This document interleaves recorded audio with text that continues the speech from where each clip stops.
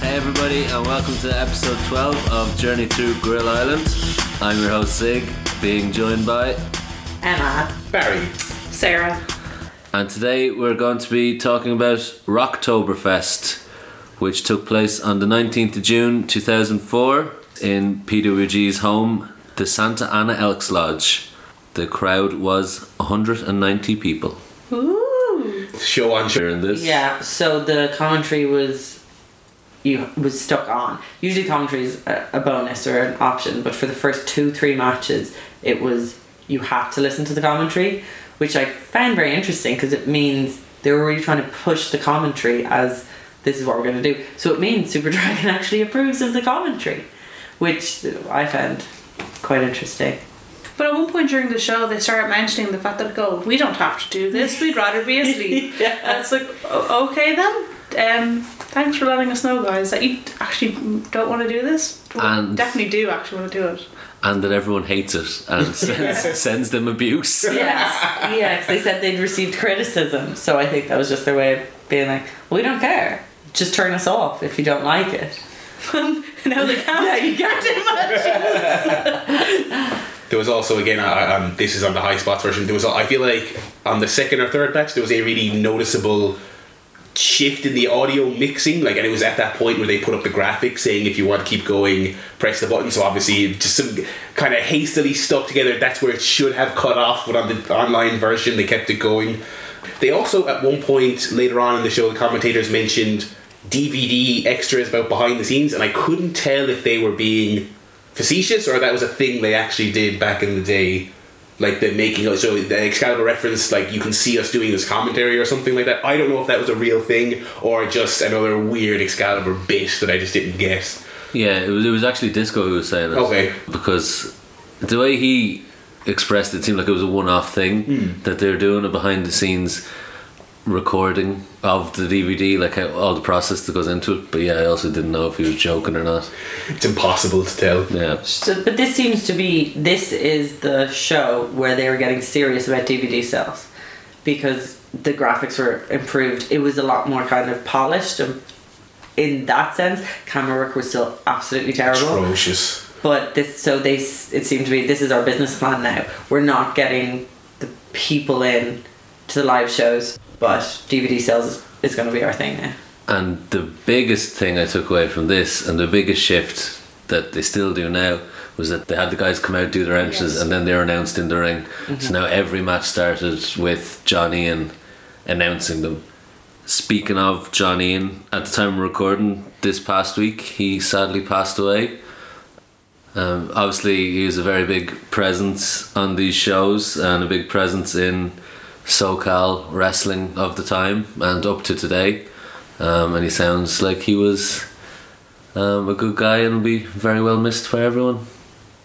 Yeah, lots of very nice tributes and stuff on Twitter from Rick Knox and people like that, talking about what a great guy he was. So we will dive headfirst into our first match, which is the newly formed faction Sexual Tension and Aggression. Disco Machine, Charles Mercury, Top Gun Talwar and Chris Bosch against Human Tornado, Super Bad, Lil Cholo and Phoenix Star. So we have the return of Lil Cholo and the return of Excalibur's racist commentary. Yes. He says that Cholo was banned for stealing hubcaps, so this is his first match back after his ban. But also the last show Cholo was on, that Bobby Quance was on, Bobby Quance's car was broken into and he had his stereo and his CDs stolen, so that may or may not have been a coincidence. I wonder what CDs they were. I wonder what Bobby Quance is doing. I couldn't stop thinking about the CDs part. But also how in that time breaking into a car to get a stereo was such a huge thing, which just does not happen anymore. It was something I was terrified of as a child. But yeah, why would you to steal some of the CDs? It's just. Do you remember when you could take the radio with you then? Yeah. You take the front of it. Yeah. I would say a bit of air supply. Oh, wow. Yeah. Wow. A deep pull, but also I think you may be right. Very good, yeah. Any other guesses? I don't think I can top that. The greatest hits of the Eagles. The live Eagles, I think he'd be a live show. Okay. Yeah, Yeah. as he's driving down the motorway, Yeah. bang along with them, absolutely. I just think he has one of those compilations like rock out jams for his car. Yeah, air guitar 96. Yeah. Songs to sing in your car. Yeah. These are songs on this CD for when you're sitting in your car in traffic. Or those free CDs you get from the Sunday Times like on a Sunday. God, I yes. love Easy Like Sunday Morning was on every Yes, single one every of them. single one. I collected them. I still have some of them at home because there's a great Disney one that came. And More Than Words Yeah. was always on that as Yeah. well. Do you think they got royalties for that? Yeah, they have They to. must have, yeah. Spotify of its time. Yeah. So the reason the show is called Rocktoberfest apparently is because June is the rockingest month of the year. Yeah. Fair enough. Yeah, I'll buy it. Can't Festival dispute that. season, maybe. I also thought Chris Bosh has slimmed down a bit. I thought he looked pretty good. Well, The commentary didn't. Yeah, they didn't think, they thought he looked like shit. This opener was a ton of fun though, I thought. So much fun. It had that the lock up with everyone, which Yeah. is a spot that I know is maybe overused now, but I still love it because I think it's comedy genius. Do you want to take us through it? No. Oh, there was someone. So it was like an 8-man Greco-Roman knuckle lock going all around in a circle. So they were all doing that. And then it turned into like 8-man Greco-Roman knuckle lock jumping jack. Yeah. There was an Alex Shelley reference on commentary. Yeah, the first one they said, the first mention, then they started laughing and I didn't understand why they were laughing. Maybe he asked to get booked and they said no. That would be outrageous. Soon he'll be on their shows. Then there was like a psychic battle between Bosch and Talwar, and then they go on to say that Chris Bosch is possibly the whitest man in professional wrestling. I'd have to agree. They also then go on to talk about Superbad. Disco saying he's eaten a lot of beans in his lifetime because he reveals that he's 70% Mexican. Yeah. And then talks about Superbad's brownness is enhanced by all the beans. Cool. Yeah. That was Superbad wrestled without a shirt. Yeah. That was great. Yeah. I like that Fire just taking that off and just getting in there. That shirt, I hate that shirt. He also looked so tall. Yeah. Like he was taller by miles than everyone else. And I- even with Tornado in the match. Yeah. Because you think he's tall. Yeah, Well, he I- is. But I was about to say, like, I see Tornado as like, I don't know why I always say it's like 6'2", 6'3", but now I'm like, oh, he actually looked quite small. I think it's his skinniness. Yeah. yeah. Yeah, him and Superbad, just long, stringy individuals. This match was like intentionally hilarious in spots, and then there was also plenty of like unintentional comedy. I liked the after they stopped doing like the knuckle lock spot, they started doing arm drags, and the commentator said arm drags to complete silence because everyone laughed at the comedy, and then they started wrestling and everyone sat in their hands, which I enjoyed. And there was a hilarious spot that cracked up the commentators where Charles Mercury, like, he genuinely looked like he got distracted, like he was looking out into the crowd, like same direction as the hard cam was facing, and you could see there was nothing there, and so Phoenix Star just slapped him in the face and Excalibur howled with laughter. He obviously got lost, and it was just so great. It was really, really entertaining opener. The crowd looked dead, but they were very loud. But I think the part of the crowd that the hard cam was on, they were all just sitting on their hands. They really didn't look that enthused. I liked at one point when the camera moved and you could see, like, I want to call it an altar. You could see like the altar, and then like on the little pew, the man with his bananas was just sitting there watching the match intently. Yeah. Nice, good proper showing of Human Tornado in this match. I think he got to run wild, did a big dive and everything. Yeah, he did a crazy somersault to the outside where he nearly overshot on all of them, and all 7 of them were out there. And then he did his thing later where he was up on the top and he was doing the go back a bit, no, come a little bit closer to the heels on the floor, which was nice. Also, at one point he was getting worked over, and another moment that cracked up the commentators, whoever was the legal heel slid out of the ring, and then the commentators cracked up because no one else got in, so Tornado was just sitting in the ring selling while no one was working him over, and he didn't go for the tag, which was great. I thought Shola looked terrible. He was very slow, he was very stiff, but not like in a good stiff way, and like his movement just wasn't fluid and not good. So sexual tension and aggression win this one after all four of them hit their finishes on Phoenix Star and Pinham. Our next match then features Apollo Khan against Tommy Williams. A very familiar looking chap. Yeah. Why does he have Funky Billy Kim's gear? Yes. And face. I'm very concerned about the whereabouts of Funky Billy Kim and what has happened to him. Please reach out if you know any details of where he went. Is this a face-off situation here, perhaps? Yeah, I guess Face so. and gear off? This was really weird. That Funky Billy Kim is now Tommy Williams and is now a shooter. Like, not even changed the name. He's changed his wrestling style, but he's still in his X Foundation gear. Which was just awful. Yeah. But they also say he looks like Minoru Tanaka in commentary. And I'm like, sorry, what? And compared him to Ricky Choshi. I go on a big tangent. Oh my god. So this match is billed as PWI versus NJPW. So Tommy Williams is now a New Japan Young Lion, sort of.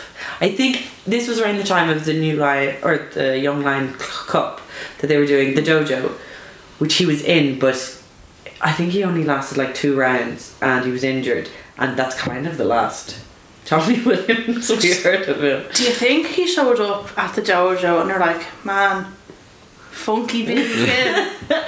Oh, that's not gonna slide, man. But then Tommy Williams. Yeah, it's shite. He does not look like a Tommy Williams. No. Oh, yeah, exactly. When I read the graphic, I had pictured in my head what I could just picture someone who almost looked like the 4th Tomaselli for some reason. And then it came up and it's like, Funky Billy Kim, what are you doing here? Yeah, I was Get like, the hell out of here. I was waiting for the commentary to go, Tommy Williams couldn't be here. So we pulled Funky Billy Kim out of Oh, they made no efforts to even try and call him his new name, which is even funnier again. I thought Excalibur and Disco Machine were on commentary, really giving him a good kind of. They were taking him a bit seriously, trying to put him over. But they must really like him, as we like we mentioned before. When they like someone, they'll give it a good go. Yeah. But then they went on their Ricky Choshu spiel and then called Ricky Choshu ugly, and they're like, how did you become a big star? They must really like him because he's really ugly. And then they started calling Ricardo Knox ugly and how he gets women because of his 12-inch personality. Yeah, they had a bit of a debate about whether or not he's attractive. Rick Knox, Ricardo Valance. and that was the Or Casanova. Casanova. This is the debut of because that sticks for a number of years. They called him Ricardo Casanova, and I had never heard the origins before. So there we go. Very special match in PWG history. Yeah, the Choshu thing was, how could he be so popular when he is the ugliest Korean who's ever lived? This match was like, I didn't even really pay attention. Like, Apollo Khan was in this, didn't pay any attention to him. And then they started talking about how people come up to them saying, oh yeah, do you remember you said this? And Excalibur not remembering and laughing and finding out that he's like the funniest man alive. Barry does that with these podcasts. Once the microphone's off, that's it. Out of brain. Genuinely. Yeah. Who are you? Oh, that broke. It's never for you. It's you said that. When did you tell me that? There was one point where Apollo Khan hit a very good backdrop driver. Nice. You love. Yeah. Is he still your favourite wrestler? No, but he is one of my favourite backdrop driver Okay. hitters after Takeshi Morishima. That's what I just put my Is that your list? No. I'll keep going. Shiva, Apollo Khan. Don't even put me on the spot now. Well, you put yourself. You put yourself- You yeah. started with your list. I thought you'd have just accepted it there. Never. A nice length of a match. I will say. Yeah. I love these under 10 minutes. Let's get this shit done. Weird finish though, like Apollo just sort of taps him out with a reverse chin lock. Yeah. I suppose it was a shoot match. I guess so, yeah. So I guess the new Funky Billy Williams isn't not much of a upward momentum for the new character or whatever. Yeah, that is a real WWE thing to do, isn't Yeah. it? Give a guy a whole new gimmick Beat him. and then beat him straight away. Yeah. To the guy on the lowest rung of the roster Yeah. as well. Who's never around that often. Like he's done the odd show so far. Well, do you know what? You probably showed up in his explanation gear and I'm like, for fuck's Yeah. sake. Where's the gi that we got you? Chosha wouldn't be seen dead in that. Come on. Even that ugly fuck wouldn't wear that. So the next match is a tag team match. The newly reformed Scorpio Sky and Quicksilver against the Tomaselli brothers. Sal and Vito? Yeah. Yeah. Sure. The Why Iron not? Saints. The Iron Saints. So both teams are accompanied by managers. The Tomasellis are accompanied by Sir Samurai. Who they say was at Tango and Cash. I feel like I've never. That's proving Emma's point here. I feel like I've never seen this person before in my life. I also don't remember that at all. Do you? No. Maybe he was there, but not at ringside. We did have a lot to watch at Tango and Catch, so maybe we yeah. just... And to be fair, if we're paying that much attention to Thomas Elliot's, like, I don't think. Yeah. I mean, it's. But Aerial Express are joined by the one and only Dino Winwood, who came in and got a Dino chant, which was very nice, and treated us to a dance, which was a dance. It was a dance. It was. Yeah, he's making his in-ring and out-of-ring debut. Another one of those moments where you can tell the commentary is bonus and it's for funning around, because if you watch this expecting them to explain who this person is, forget about it, because he's just a guy who gets in the ring. He doesn't have a wacky outfit. He's not El Jefe. He's not a super carry. They just say, "Hey, it's Dino." You know, they just say it's Dino, and that's it. Yeah. So again, at this time, it's just so totally. This is for the SoCal people who know who this guy is already. Yeah, but he was impressive. He did some Matrix moves when he got in the ring as well. So yeah, so Sir Samurai and Dino had a face-off in the ring pretty early on in the match, and Dino got the better of him. So on commentary, Excalibur and Disco talk about playing retards and how playing retards is the best way to get awards in Hollywood. Oh, playing them in a film. Playing them in a film It is the best wasn't a way. game that I also thought, yeah. Oh, sorry, no. Playing them in films is a way to get awards, and I thought that was insightful, and it was before Tropic Thunder. So they were ahead of the curve there. It's a very crudely expressed, but also a very widely held belief that if you do that, you will get it. It's like Oscar bait. But now the only way to get Oscars is biopics. Yeah. Biopics. Which Biopics? is essentially just doing an impression of someone. Yeah. Really long impression. Yeah. Do you know Winwood should Do a low-key. Do a low-key movie. We'd all watch that. We would all watch that. Sign me. Oh my god, that would be amazing. It could be like, Jobs. Do you remember that movie? Yeah. Where it was like 3 pivotal moments. So it'd be like 3 times low-key cancelled. Like the moments before. Oh wow. Yeah. Yeah. Invite us to the opening. Yeah. Yeah. I'll write the screenplay. Yeah. Yeah. Oh, the generations man, of Loki. little man. Like the first one could be him getting ejected from CCW. I don't know what the middle one would be, but then the most recent one then would have to be him bailing on the Bloodsport. Yeah. Who's playing Leiko? Oh, you need the lay cool one.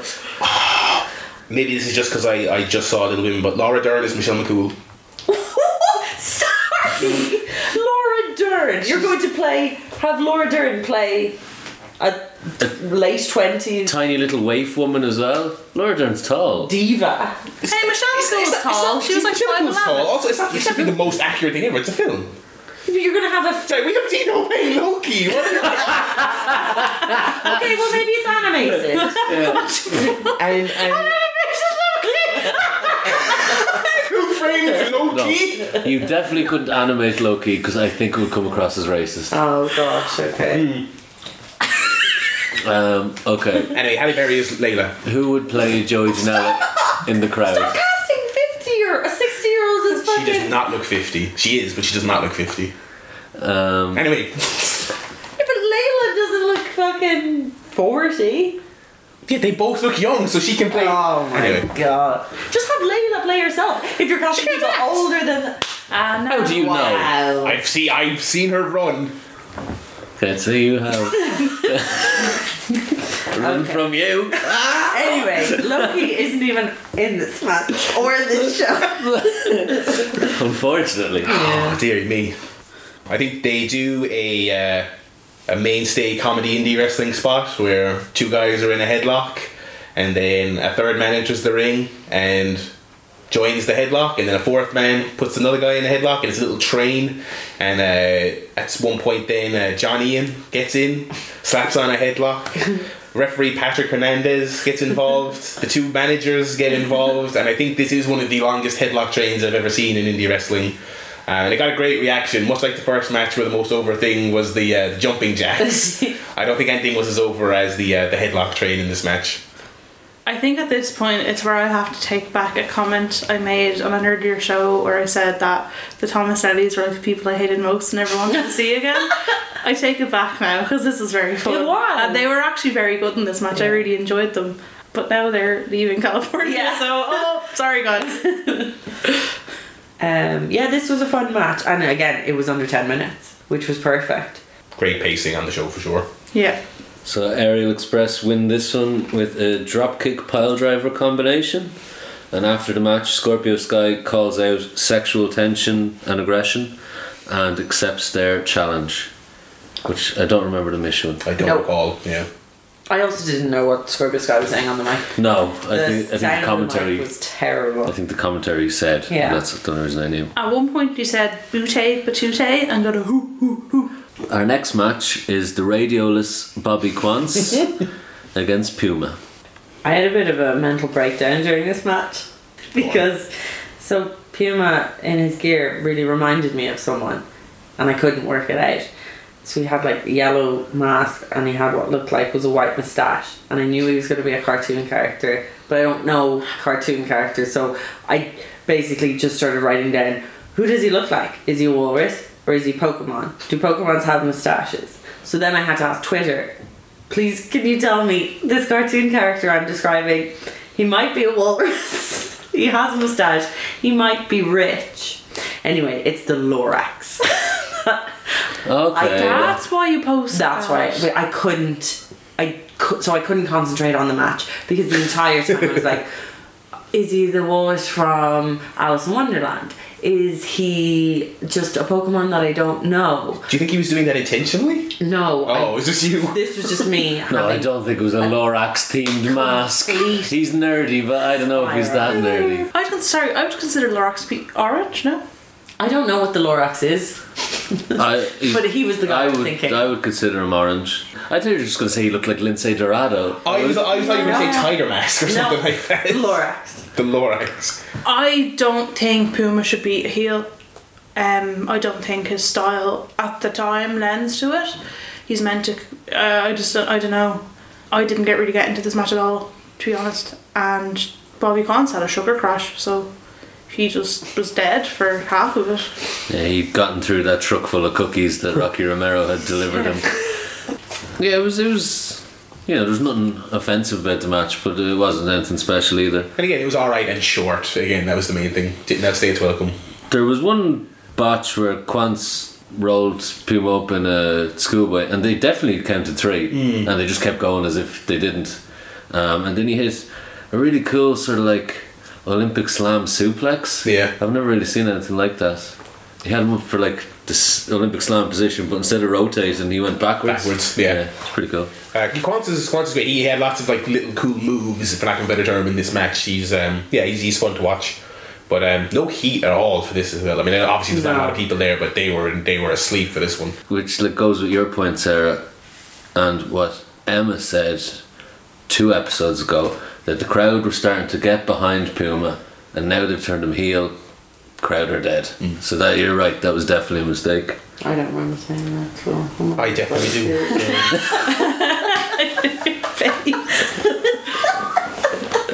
I just feel like they use the term grudge match very loosely in this promotion.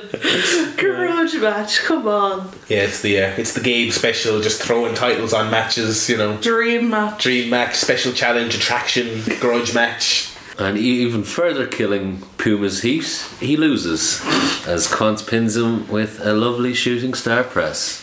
I thought it was shit that Puma lost. Yeah. Like he's worked his way up the card. He's been on every fucking show, and I thought that was shit. But like they talk about how we went over to not to America. Well, yeah, he's from the Philippines. The success story. He went over to Japan and everything, and I think at the time he was the youngest person to wrestle for New Japan and everything. So he was obviously highly regarded by a lot of people, and like there's a reason why he's very talented. So they're not using him right. And I still think the whole unmasking thing was so... I don't know if that was just unintentional during that match and the wrestlers just kind of did it for themselves, but to just have him then go back and be Puma, it's just very, very weird vibe for him. Like with all the changes, he's changed his name 3 times. The babyface, heel, babyface. Like it's very hard to gain momentum, and now losing as well on top of that. I'm doing Dr. Seuss cosplay. If ever there was a heat killer, it's that. So our next match was a very interesting one. The returning CM Punk against a man I never knew was in PWG, Steve Corino. I don't like Steve Corino. I think everyone would, or he'd rather you forgot he was in PWG. Yeah, it was originally supposed to be Spanky. They do say it on commentary, but it is actually true. They rang Steve Corino the day like 2 nights before, and they said, can you get to California tomorrow? And he did. He flew to California from Florida to wrestle Punk.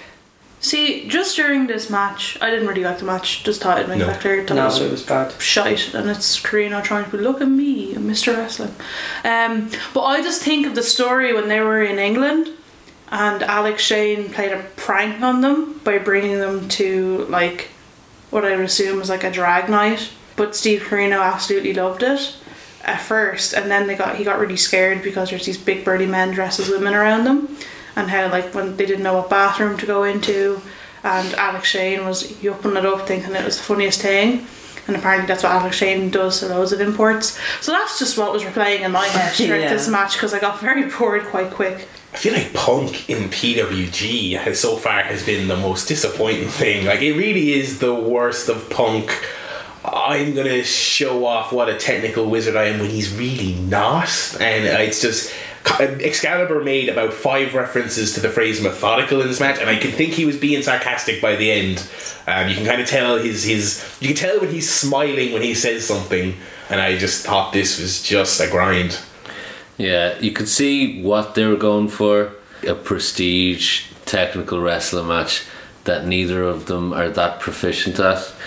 So I came up with this comparison in my head as I was watching it, because I actually do like Steve Corino, but only in a certain type of matches. He's sort of like an indie wrestling Edge, where his plunder matches are incredible, but his plain matches are just his like straight single matches are just nothing to write home about. And he's a great storyline wrestler. He can sink his teeth into a proper story. Because the only period of his I really, really enjoy was like late era ROH, like before he left for WWE, basically with Steen and Jacobs and all that other stuff, where he was the old guy who was having a couple of more fights before he gave up. But this, this isn't that. And like all his homicide stuff was great, but yeah, this just. You could tell he was, the old school ECW veteran coming in, going to show these kids how to work. And Punk eats that sort of shit up. He's the young gun who can go toe to toe with them, and neither of them are that good at it. Yeah. So it was like the first 3 minutes are the two of them sitting in leg locks. Yeah. And I just want to I love technical wrestling, but not when it's bad. Oh yeah, it's not good.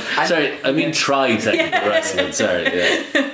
I thought Corino looked awful. Yeah. He looked like CM Punk if CM Punk drank. He looked. It was like CM Punk was looking at his future and this is what I will look like in 20 years if I drink, and that's a really horrible thing to say, but. Don't worry, Excalibur said the same thing. Yeah, he said the exact same. Yeah. I think you were nicer actually. He just said older, fatter Punk. Yeah. Okay. he didn't give him drink as a crutch. There's a little story from Excalibur given to him from Spanky that Steve Corino has a very smelly wallet. He's notorious for having a smelly wallet, so Spanky calls him Stinky Wallet Carino. And the Punk is also a very smelly man who farts quite often. Yeah. And the phrase, if Punk farts one more time, I'm going to kick his ass, was uttered. So two smelly men in the ring.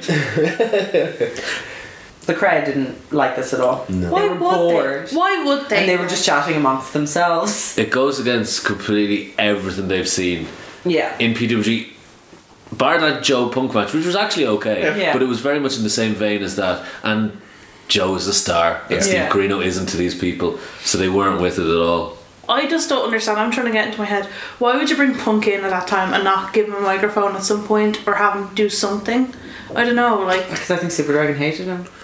And last time they did it, he called out the wrong champ. So even he wasn't paying attention to them. Oh man. Also, Punk does a low-key Impression in the match, yeah. So there is obviously something going on at this time. Has something happened with Loki? Was the CZW incident around now? or- Loki wanted to work PWG, but Super Dragon wanted to hire him. Has always been a rumor or a story. So I don't know if it had kicked off because all of their Loki impressions and stuff seemed to. It was done for the boys. Wasn't done for us. Wasn't done for the crowd. It was done to pop the boys in each instance. I went onto the live journals to see if there was anything, and I don't know what was happening at the time. There were some internet rumours about something that Punk and Joe both alluded to on their live journals, but nothing was actually said about this weekend. So Punk wins this one, reversing an STO into a backslide to get the flash pin on Steve Corino because you gotta protect him. Yes. 20 minutes or something. Yeah, the longest in the show. outrageous. Next up, we have the first ever second defense of the tag team titles as SBS, Excalibur, and Super Dragon take on Scott Lost and Joey Ryan, the X Foundation. I know on this show we've talked a lot about how much we like Super Dragon and the X Foundation, but without sounding like a broken record, they were so great in this match, and I just thought this was like one of my favourite matches so far on the show that we've covered. I adored this match. I liked Scott in his little Superman shirt. Another Superman reference by an American wrestler. He loves, like, he had Smallville theme. He loves I know, it. but like so much Superman. But that's why he's the most surprising that he doesn't have the tattoo. Yeah, You'd think he would. yeah. The match started off hot with X Foundation hitting topes onto SBS as they were making their entrance. They've spent thousands on therapy to be able to coincide in this match. Well, I don't know, like, Joey was calling Scott like sexy at backstage after the last show, and they were they were getting real kind of close. Drink. And Scott was in a wheelchair. Yeah, Yeah, he's recovered. He's recovered. yeah. It was a very hot start. Then the Psycho Driver and cover to Joey, but Joey wasn't the legal man. I really liked that. Very, Yeah. I very really good. liked that. And then on commentary, Disco goes to Excalibur, why didn't you cover him then? He's like, no, but Joey wasn't the legal man either. Yeah. I thought that was really clever. Yeah. Just tons of like clever little things. Like this was very much a match that felt like they sat down beforehand and just came up with cool ideas for spots, which in some ways is kind of overdone these days, but I can see how this would have wowed people at the time. Like Dragon stopped like Scott Lost Superman spear by like stomping him mid-air basically, which was just like super like a cool idea, but also really well pulled off. Like Dragon can actually pull off those clever spots really well for someone you don't think of as this unreal athlete, this, you know, like Osprey style guy who can contort himself. He's never off on his timing on stuff like that, and it was just tons of little things like that. So after the Psycho Driver, Joey Ryan rolls to the outside, and that's essentially the story of the match. Excalibur and Dragon work over Scott Lost in the ring, but whenever one of them tags out, the first thing they do is they'd go and they'd hit Joey Ryan with something on the outside so they couldn't come back in. It was really, really good, and Scott Lost was really good selling. And this is where it became obvious to me that the cameraman on the ring was absolutely terrible. There was a young guy camera. He was always in Scott Lost and Joey Ryan's corner. Even when they wanted to be in the corner, he wouldn't move. He actually had to be pushed at one stage. And at one stage, Scott Lost tried to tag him in. I don't know if that was a spot. I really don't think it was. He went to tag and he went to hit the cameraman's hand, and Excalibur and Disco on commentary absolutely lost it. They thought that was hilarious. It was hilarious, but I think it was unintentional. And there was this guy in his little flip-flops just with a shaky cam. Because there was a moment something happened on the outside and no one on camera got it. There was a shirt. Oh, it was the shirt. Scott rips off his Superman shirt. Yeah. And throws it. Oh no, it wasn't Scott. Was it Superbad? No, it was Scott. Because I have it written here. He threw it off and it got caught in a light. Yeah. And everyone was not paying attention to what's going on in the ring. They were laughing at the shirt getting caught in the light. Everyone was looking at it, pointing, and the camera was on just a corner of the ring mat that no one was in. At one point, before he makes the tag to Joey Ryan at last, Excalibur charges at Scott Last and he hits an unbelievable super kick. He's sort of like falling backwards and Excalibur just crumples. It was a really cool spot. And he finally makes the tag. Joey Ryan comes in a House of Fire and hits a reverse suplex, which is a move that isn't done enough. What's a reverse suplex? Where, you know, usually your head's facing this way, you're facing the other way. Oh, so you're okay, going backwards. Yes. Did anyone notice when Scott Lost was putting Super Dragon in a sharpshooter? Did anyone notice anything about the crowd in that segment? No, okay. So Scott Lost is putting Super Dragon in a sharpshooter, and there's these two little old ladies. Oh, the old ladies, yeah. Walking back to their seat, and one of them's kind of like a pine, and her friend grabs her by the hand, and they just dodge her back to their seats. It was very lovely. One of them looked what like they were doing at this show, I mean, just classic pro wrestling grannies. I thought it was like a scene from Golden Girls. Yeah. And they could have easily just gone to the wrestling. That would have been a whole Golden Girls show. They were in their little two pieces, they're like. Oh, watching Super Dragon. With their brooches. That's so cute. It was very cute.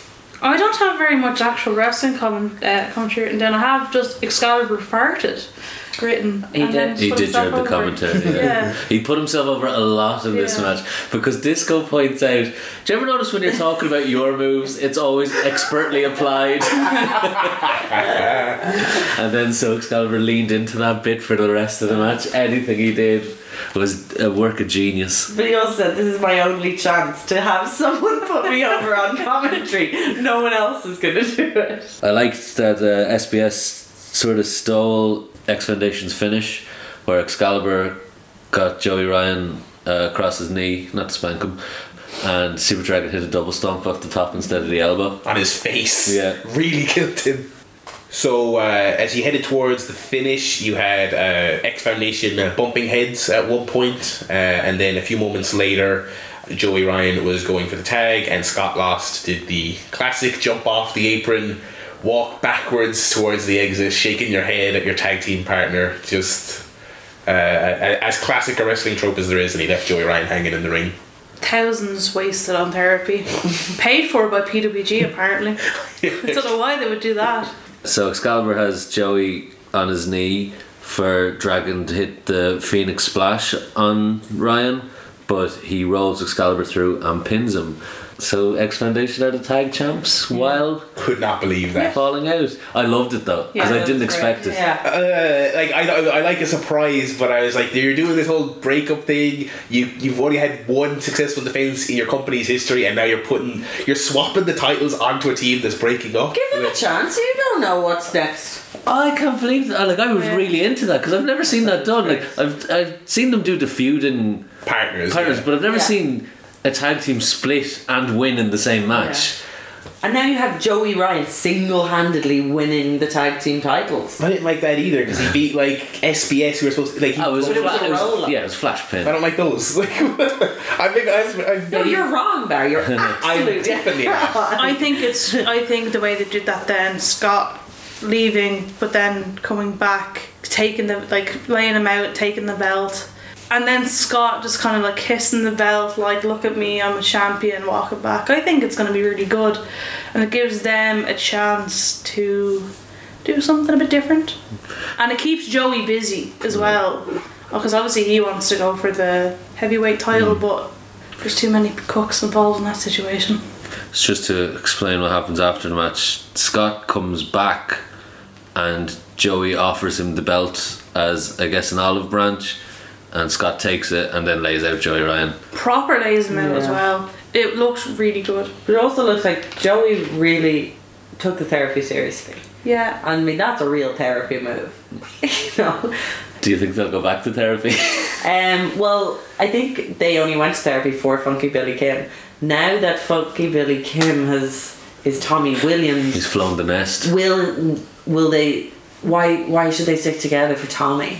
But you think that's why Scott's so put off? Because he's like, my son. He's taking someone else's name.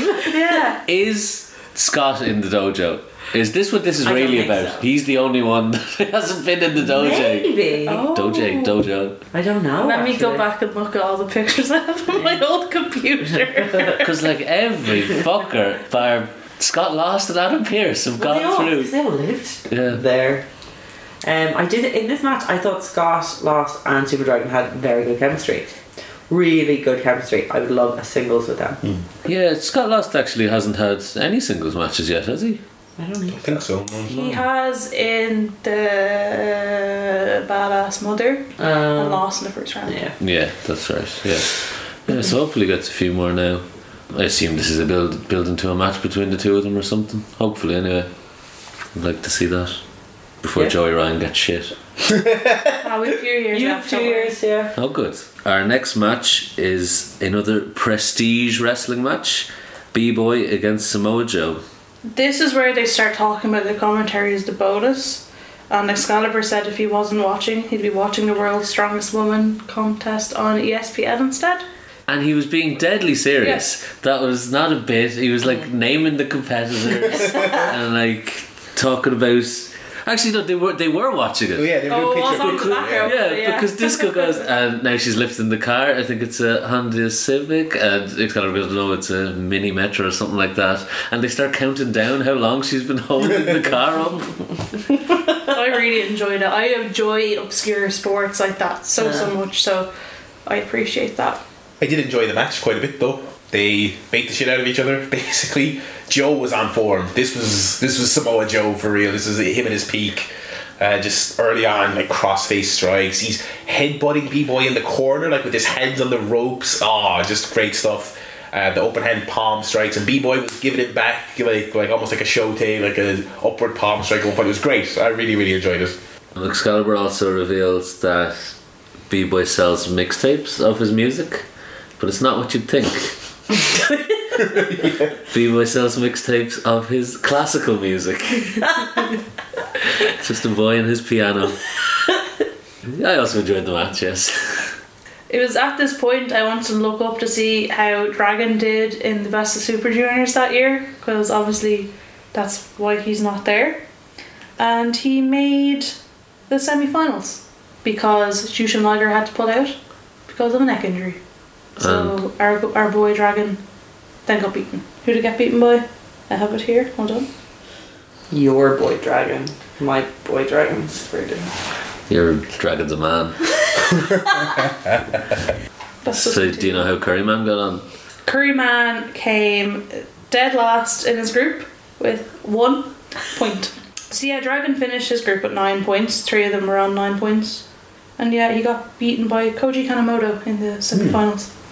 I'm sure it was a barn burner. No shame in that. And Tiger Mask won the tournament, so Oh, that's this Tiger Mask as well, isn't it? yeah. Yeah, he's shit. Oh, he's old now. He was always shit. Hey, he's Liger's friend. So Joe won this match with a lariat of sorts. It was really just a clothesline. Would have been better if it was under 10 minutes. Yes. Yeah, this was for sure. One criticism actually that Disco and not for me. One criticism that Disco and Excalibur said that they received was that their commentary was just play by play. That is the last thing I would ever have called this commentary. Well, it's funny, many years later, it would become a running joke from Kevin Steen on commentary that Dragon used to give out to him for doing just that. Because sometimes if he was getting into a match, Steen would just start listing all the shit that was happening, and Dragon apparently hated it. But yeah, this era, complete opposite. Yeah. But it shows that people are listening to it for their shock jock humour and their... Yeah. How are people giving them this feedback? Is it on the PWG board? Forum, I'd say. Or the SoCal? SoCal Uncensored Forum. So on to our main event. a 4-way match for the Pro Wrestling Guerrilla World Championship. The champion, Adam Pearce, of course. Of course, yeah. Defending against former champion, the future Frankie Kazarian, Makes of sense. course, Yeah. number Yeah. one contender. Yeah. And the other number one contender, Baby Slim. He holds pinfall victory over Adam Pearce. Fair enough. Who could the fourth man be? Who do you think it could be? Christopher Daniels, perhaps? AJ Styles? Jimmy Havoc. Jimmy Havoc? CM Punk even. CM Punk, he was there, Spanky pulled out. But if all those men are busy, you have to call in your ringer. Jardy France. And on commentary, it seems that they build this match with a surprise entrance. Hey, the crowd loved it. What was up with that? So, originally, Hardcore Kid. In Oh, the fourth, he was called up for WWE duties. I was wondering where he was So, actually. I think, right, RIP Hardcore Kid, he's off with the Fed. So I think after that change, then it became a mystery opponent. You have to imagine they had another mystery opponent. And he pulled out too. And he pulled out. Yeah, But you could have reshuffled. absolutely. Put Steve Corino in his. But then, looking at the match and how it happened, no, I wouldn't put anyone else through that. And look, yeah, as you said, the people loved it. The people loved it. Just before we get into the match, I looked up Jardy France on the internet, right? And I found out that he actually worked a Dragon Gate tour. That makes sense. Shima loves those weird guys like that. But listen to this on purosystem.fandom.com. The boys. So he was wrestling against Mr. Primetime and Turbo Man with King Shisha. It was during this match that France sustained an injury that would keep him from competing throughout the remainder of this tour. Sad face, very sad for Jardy. His appearance has been considered a bust, in large part to the fans not taking to him at all, even going so far as to insult him prior to his injury. Oh, wow. So this was 2 years later than now. Jardy had a tough time in Japan, friends. Oh. He took his shirt off. Yeah. He didn't wear his oversized, really big t-shirt. He looked like a weird proto Jack Evans. Yeah, he had Yes. new gear. Yes, he did. They did, as they were doing the ring introductions, Pierce got his booze, Frankie got his sort of, polite cheers. Baby Slim got some booze for some reason, a little bit mixed, and then, Jardy France was beloved. And for the other three, people were chanting for Jardy. It was quite the thing. No offense to Mr. Slim, but I'd say people are a bit sick of him being in the world title scene. Especially because he's a bit shit. Yeah. I'd say they're sick of this whole trio being in the title. I This am sick division of Adam sucks. Pearce and Frankie Kazarian being in the same ring. But at least Kazarian, his star is rising elsewhere. Yeah. Like he's TNA X Division champion, so he seems like a bit of a star. And Pearce is champ, what can you do? So they're just taking it out on Slim. Yeah. Because he's just. Terrible division. It Yeah. really is. The world title. And it's their weakest. Yeah, absolutely. Did his hair look darker to anyone? Baby Slim. No. Frankie. No. He had like a bad dye job. It was quite dark. Yeah, Yeah. it wasn't great. No, Yeah. he didn't look cool at all. Actually, Speaking of not looking cool, Adam Pearce with the Lawlers. Oh my Yes. The what? His gear Explain the was law. horrendous. So he had what I would say his typical Adam Pearce gear. He had a singlet on and his boots, but he had bright, brilliant white, old school tights underneath them. Actually, rather than Lawler, the first thing I thought of was Andy Kaufman, because that was his look. But yeah, just under his regular gear, so he had his blue and black kind of boring fucking pro wrestler attire, and then just these brilliant white things underneath his knee pads and his boots. And just looked atrocious. Was it supposed to be funny or something, or I don't know, but Well, because remember when Charlie Sterling did it in OTT, and Yes. that was funny. That was hilarious. because he was doing A a British bulldog. comical callback. But this looked like, because we know Adam Pearce is an absolute weirdo for the South yeah. and all that, the old school wrestling stuff. This was him. This was genuinely like a tribute. And I think I'd say he was really excited to wear it. Absolutely. 100%. Like, he probably sees himself as the Jerry Lawler of the SoCal scene. Another thing to mention is that there is a ringside enforcer in this match, Mr. Edward C. Vanderpyle. For reasons unexplained, Paul T is not seen at any point on this show, so he's just there. The match sort of gets underway, not much happens, but then Pierce throws powder in everyone's eyes, as in himself as well. Gets in all four men's eyes. None of them can see. They're feeling around, and because Pierce is bald and Ricardo Casanova also happens to be bald, when Baby Slim feels around, he feels a bald head and hits the Birdman on Knox. Kaz also feels around, uses the same reasoning that this bald man must be Adam Pearce, so he hits the Wave of the Future. Adam Pearce is feeling around. I don't know who he thinks Ricardo Knox is. Maybe he felt his svelte physique and thought it was Jardy France, but he hits him with a pile driver. Jardy France, however, is up on the top rope and hits a 450. Really good 450. Yeah. On to Ricardo Casanova, murdering this man. The powder is also revealed to be Gold Bond, which, if you know your CM Punk Colt Cabana history, they are members of the Gold Bond Mafia. You don't know what that is? Nope. So, Gold Bond is like Deep Heat? Deep Heat, yeah. Okay. So Ace Steel, CM Punk, Colt Cabana, and Adam Pearce, the Chicago boys, are the Gold Bond Mafia. Okay. And they would put Gold Bond on their balls Right. because it made them tingle, Okay. Yeah. and that's pretty much That's it. it. Okay. Yeah. Yeah. Fair enough. But it was a brotherhood. Okay. Yeah. I assume they did it all together at the same time. I assume so. I always thought they did it on like car rides. Yeah, that would make sense. Yeah. It's just entertainers. So keep yourselves awake for the long journeys. Yeah. I don't have much positive to say about this main event segment, but I will say the escalating comedy of two guys hit Knox because he was bald, they thought he was Pierce. Then you don't really know why Knox did it, and then Jardy France can tell someone's on the floor in front of the turnbuckle, so I'll do a 450. That is one of the best structured jokes I've ever seen in wrestling ever, because it got progressively more absurd. Oh man, I hated it. Oh, Sarah. But it was ridiculous. I hated it because I'm like, this is our main event, and this is what it's reduced to.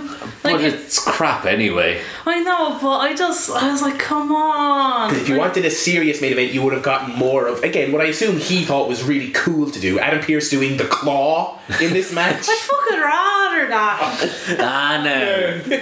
Oh, I bet he thought he was, because you have to be like a Lance Archer. You have to be someone of that size and intimidating stature, not Adam Pearce putting the claw on Baby Slim, who's bigger than him.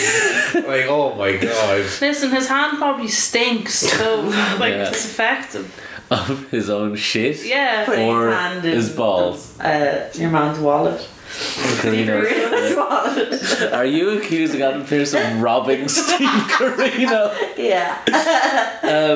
So Vanderpyle then, as the ringside enforcer, because I guess there's no other referees who could come out. Yeah. So Vanderpyle takes off his jacket to reveal also a Deep South Wrestling blue shirt, Dickie Bow referee attire. Oh, I thought it was just his shirt he was wearing. I thought, why did he take off his jacket and not reveal anything? I didn't even twig that that's probably what he was. Yeah, okay. Yeah, just a God, little- that was not clear at all.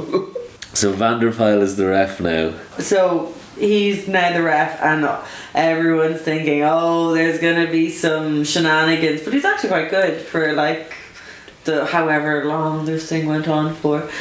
There was one stage where Frankie chased Adam Pearce around the ring, and like even Excalibur and Disco had given up on this day at this stage, and they're like, in a comical fashion, like, because it was just missing Benny Hill music. It was so overbooked. It was stupid.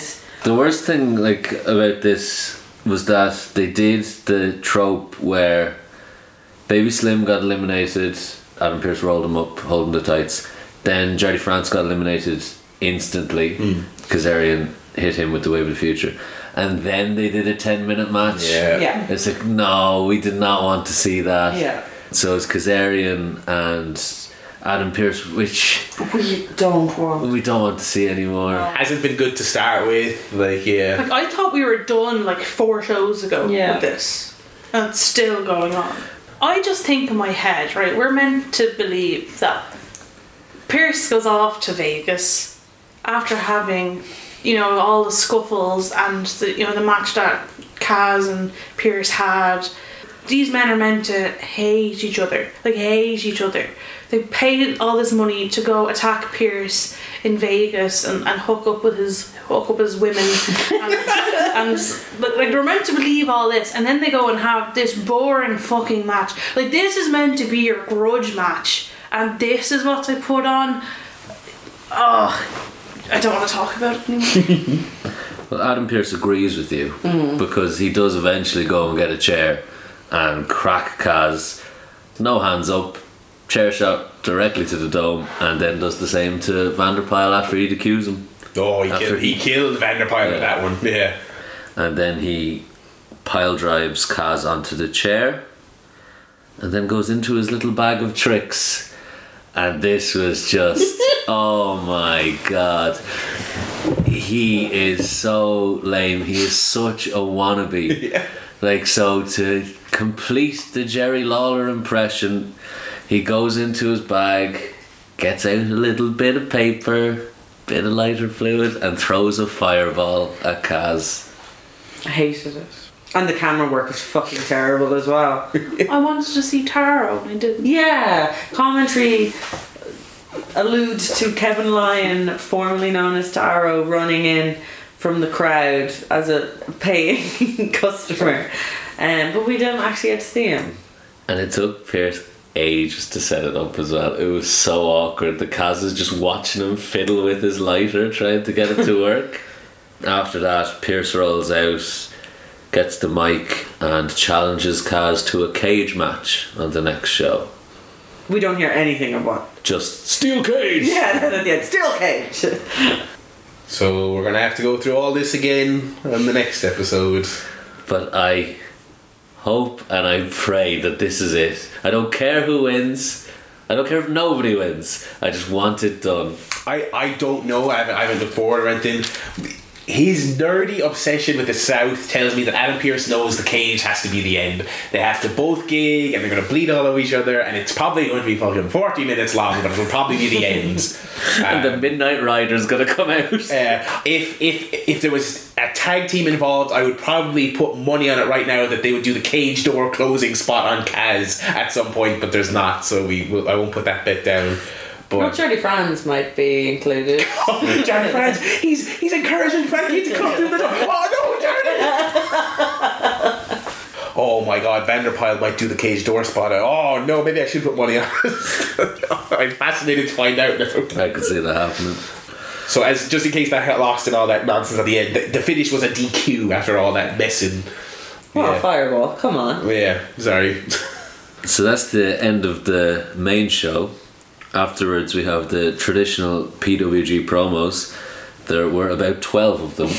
It went on for half an hour. Our first promo was Lil Cholo, Superbad, Human Tornado and Phoenix Star blaming their loss on Patrick Hernandez. This was the first time I've ever heard Lil Cholo speak, and that was not the voice I put to a man with the name Lil Cholo.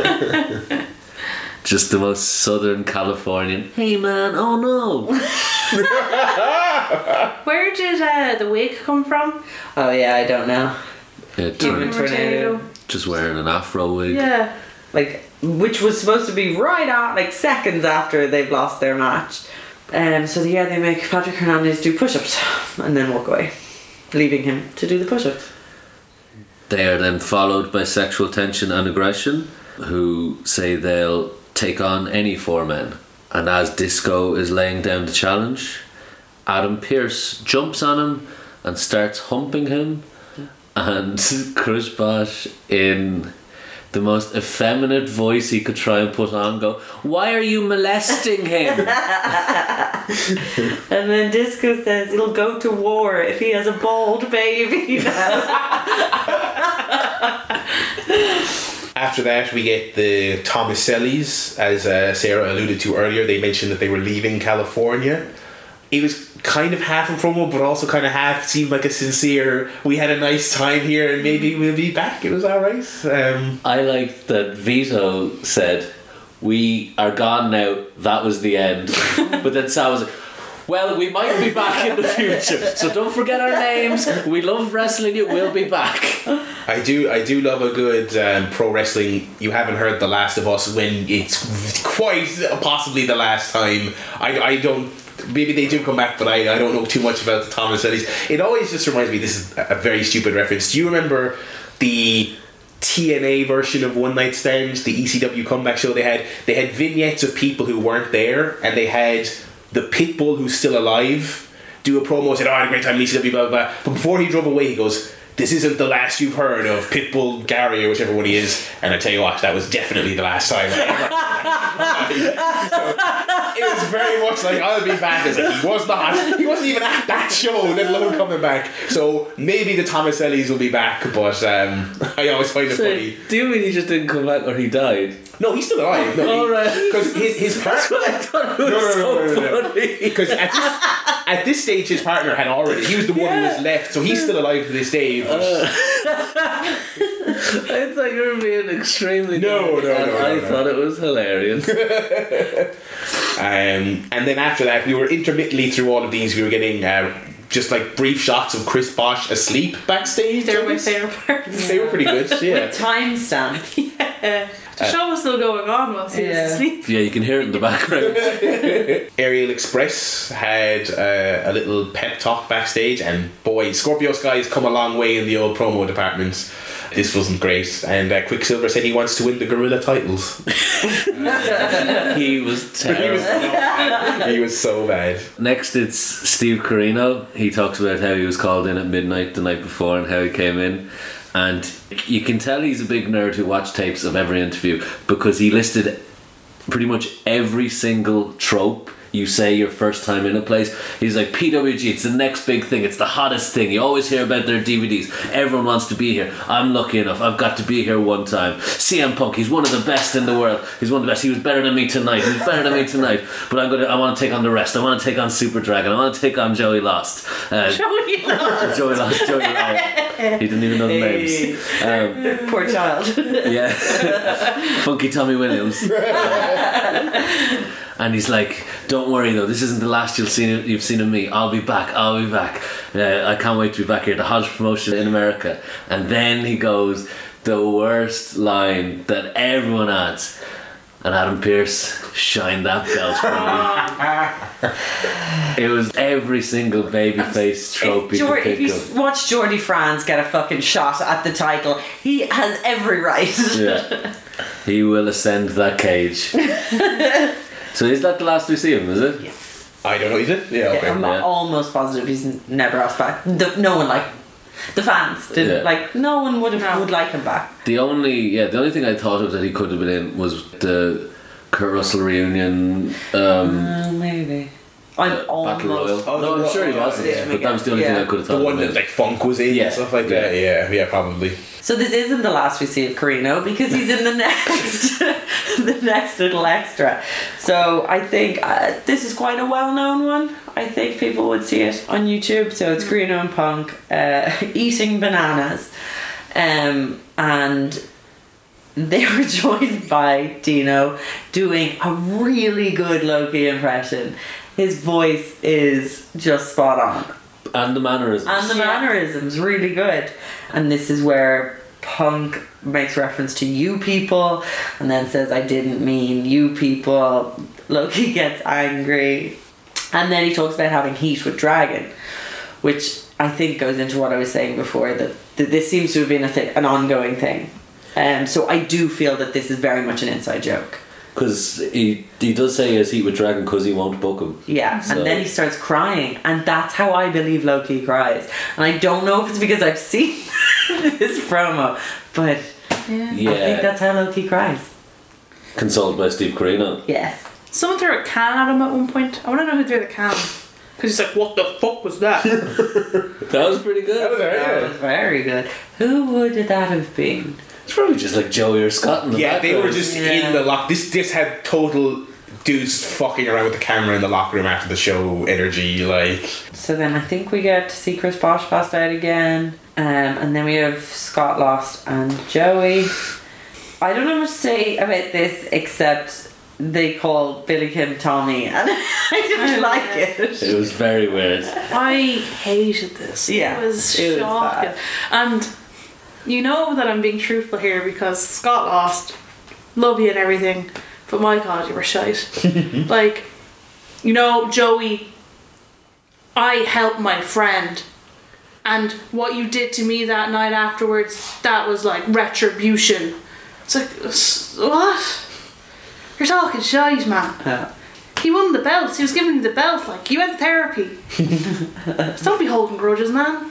after that, Excalibur cut the funniest promo I think so far in the shows that we've covered. They cut to him and Super Dragon sort of sitting down At like an abandoned wedding banquet? Yeah. What's because it was on the last show as well. Like But these they two, were, yeah. and we've Scott Lost in the next promo. Yeah, like what, a hotel function room? I suppose the Elks Lodge Yeah, probably had a ballroom. Yeah. And he's comically angry. He's Good though. You fucking expectation. Joey Ryan! Joey fucking Ryan! With your fat ass! Your fucking fat ass! No wonder I couldn't kick out with your fat ass on top of me! You rolled me the fuck up! Oh yeah, because his knee was fucked. Yeah, Because of yeah. Joey's fat My ass. thing is fucked because of his fucking fat ass. Oh, he gave it his all. It was great. Yeah. It was so like I Dragon just sitting there, of course. Obviously you don't want to see under the mask, but I'd love to have seen Dragon's face. He had to have been trying so hard to hold it together.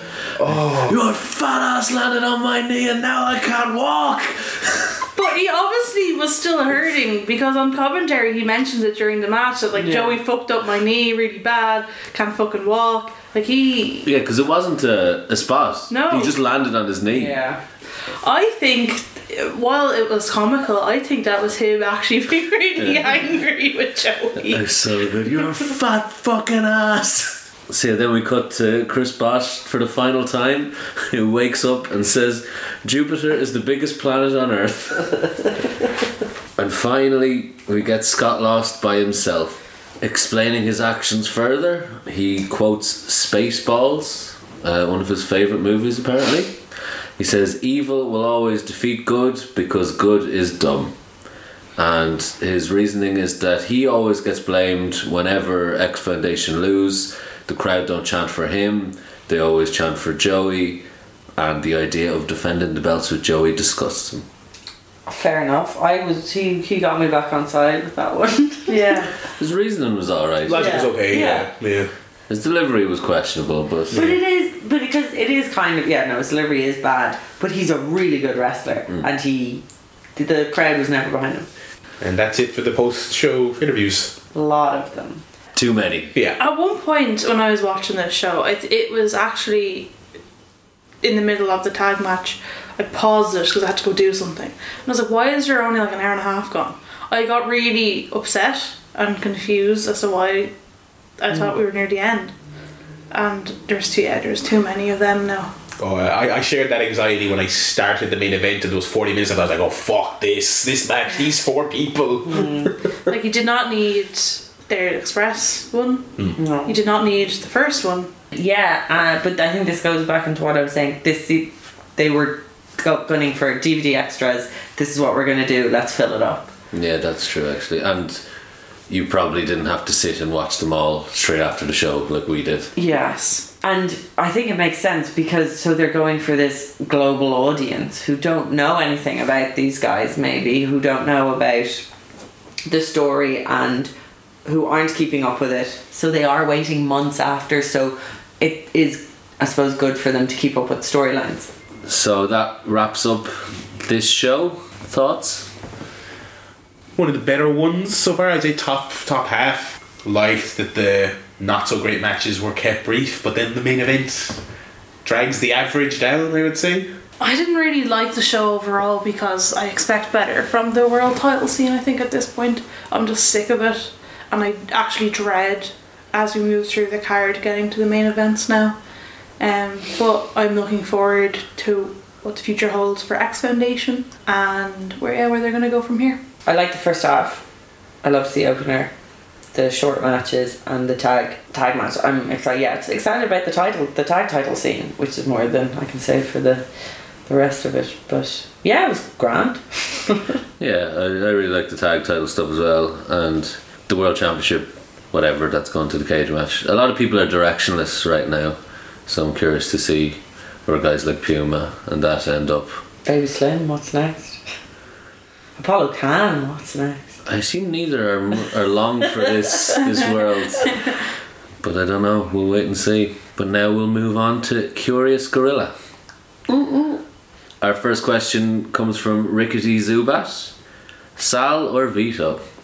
I don't know who's who, but I will say Vito because it makes me think of Big Vito, and I just think it's a nice name. I'm gonna go with Sal because now I also didn't know which was which, but it was only when Zig was saying that Vito was ready to say goodbye, but Sal was saying, oh no, so I'm gonna go with Sal because he's looking out for their future. That was going to be my answer. I'm going to say Sal just because I think it's a funnier name. Next question is from Snowboy, and it is biggest gowl on the PWG roster, both in kayfabe and shoot. Now, for all our non-Irish listeners, a gowl is quite hard to describe. I would say like a douchebag. Barry, let's start with you. Okay. I think for both shoot and kayfabe, I think I'll go for a bit of an obvious one. I will have to say Adam Pearce. You know, kayfabe, obviously he's the top heel. Shoot, and one thing I forgot to mention during that match, boy, he says a lot of slurs and calling people F words in the crowd and things like that I don't appreciate. So I think that would have to go there. And I imagine he's probably not much crack to be around in general. So I'll go with the top heel. I guess he's actually just a great heel, guys, because he worked me. It's a little thing called heat. Maybe I should learn about it, you know. Now, this is who I think is a girl that they wreck my head. Joey Ryan.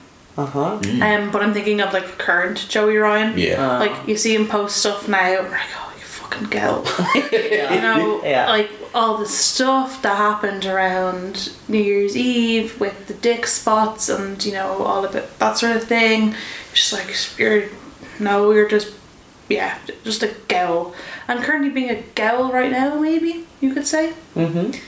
Well, he was to Funky Billy Kim telling him to fuck off, which by heart, that's what happened. Like Billy Kim, he was told to fuck off, and he went to God new name. I'd have to echo Barry's sentiments that Adam Pearce is the biggest gowl in kayfabe.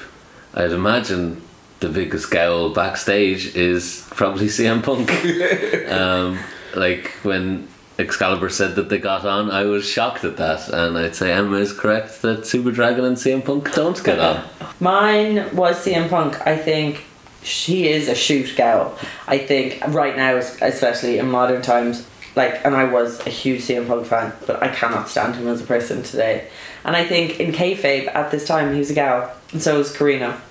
So that's There were girls were putting on that match. that was a gowl of a match. So our next question comes from Hannah Pearson, and she asks, top 3 wrestlers you would put in Love Island. And we're going to have to use the PWG roster here. Okay. Oh, wow. From this show, Joey Ryan, I think, would be top guy because he'd be so cocky. Now I don't know if he's as cocky then as he is now, where he just wants to talk about his dick and, you know, how great he is at sex and whatever. CM Punk, I think, would be amazing because it would be so out of his comfort zone. He's used to like women paying him attention, but in this context, they would have absolutely no time for him, and I think he would have huge anger issues, and I think he wouldn't get on with any of the other men. So that would be amazing. And number 3, Tower. I think Tower would be so entertaining. He'd be the funny guy. He'd also be really horny. And humping pillows. I think my first name would be Disco. I'd love to see him as the old man And a in single there, man. an old single man in there trying to hit on the younger ladies. I think next, Hardcore Kid. Ooh. I think he'd do well in that that sort of tan as environment. well. Yeah. And then for representation, Valentina. Wow. Yeah. Very good. Thank you. I would have to echo Punk and Tallware. I feel like Tallware would do very bad and get very annoyed at how bad he was doing, so I think that would be great. And also just because I think he wouldn't be very good, and I would probably enjoy watching in a kind of rubbernecking, can't take your eyes off it way. I would probably put Kazarian in there. I think he would be horrendous. Does not have the charisma at all to pull it off. Like, he would probably go fairly early, but those would be my three. See, I'm thinking of reality TV tropes, and he'd be terrible. Imagine Kaz's exit interview. It would be tremendous. He would give this isn't the last you've heard of me. Women. The best thing about Love Island is they all dress them all in the like boohoo misguided those sort of clothes. So Kazarian in like the 3/4 length, Yes. the no socks and the loafers and the patterned shirt. Oh man! Do they do headbands? I'm sure he could steal the girls. Could wrangle one up, yeah. How about you, Sarah? So I would put Chris Bosh, Oh, In Love Island. yes. the photogenic one, because I think he would try and fail to on all the girls, and he needs tan, so send him on a nice holiday. And I've been giggling away to myself while you're all giving your answers at the thoughts of Super Dragon. Just like not talking to anyone, but all the girls picking Super Dragon because he's just this stoic character. They're like, oh my god. And then the last one, I didn't think of a third. Maybe Can I just go back before you? Yeah. Is there a diary room situation? Yeah. I've never seen Love Island. yeah. So, like, imagine him just sitting there for like 5 minutes, just staring at the camera Yeah. and never sat, and then just gets up and leaves. like, wouldn't you love to send Excalibur then? And what I suppose This is translated. this is translation, but he's not an actual participant. I think Humor Tornado should go in. Yeah, I think he'd Yeah. get the ladies. Yeah. He'd be a hit. I have one bonus one, the cheating a bit, but Bryan Danielson. Oh, he'd be amazing. He's hated so much. Yeah. But remember those NXT vignettes with him and Ethan Carter, what he was back then? EC3. EC3, yeah. Incredible. With the Bella Twins, they were absolutely amazing. And to have that, I think that's a really good series that we've just put together. I would Yeah. watch the shit out of that. Yeah. Okay, so another question from Hannah. You can only watch one wrestling promotion forever. Who do you pick? Right, I'll be really obvious, and I will pick PWG, just because I think they have an eclectic enough cycle of people, and you constantly get a flavour for what's going on at that time if you watch them. So I'll pick PWG. I feel like I have watched PWG forever.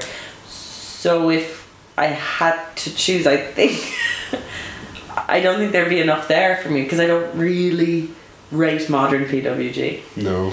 So I would say New Japan because there's just so much. Yeah, New Japan for me, I don't think anything comes close.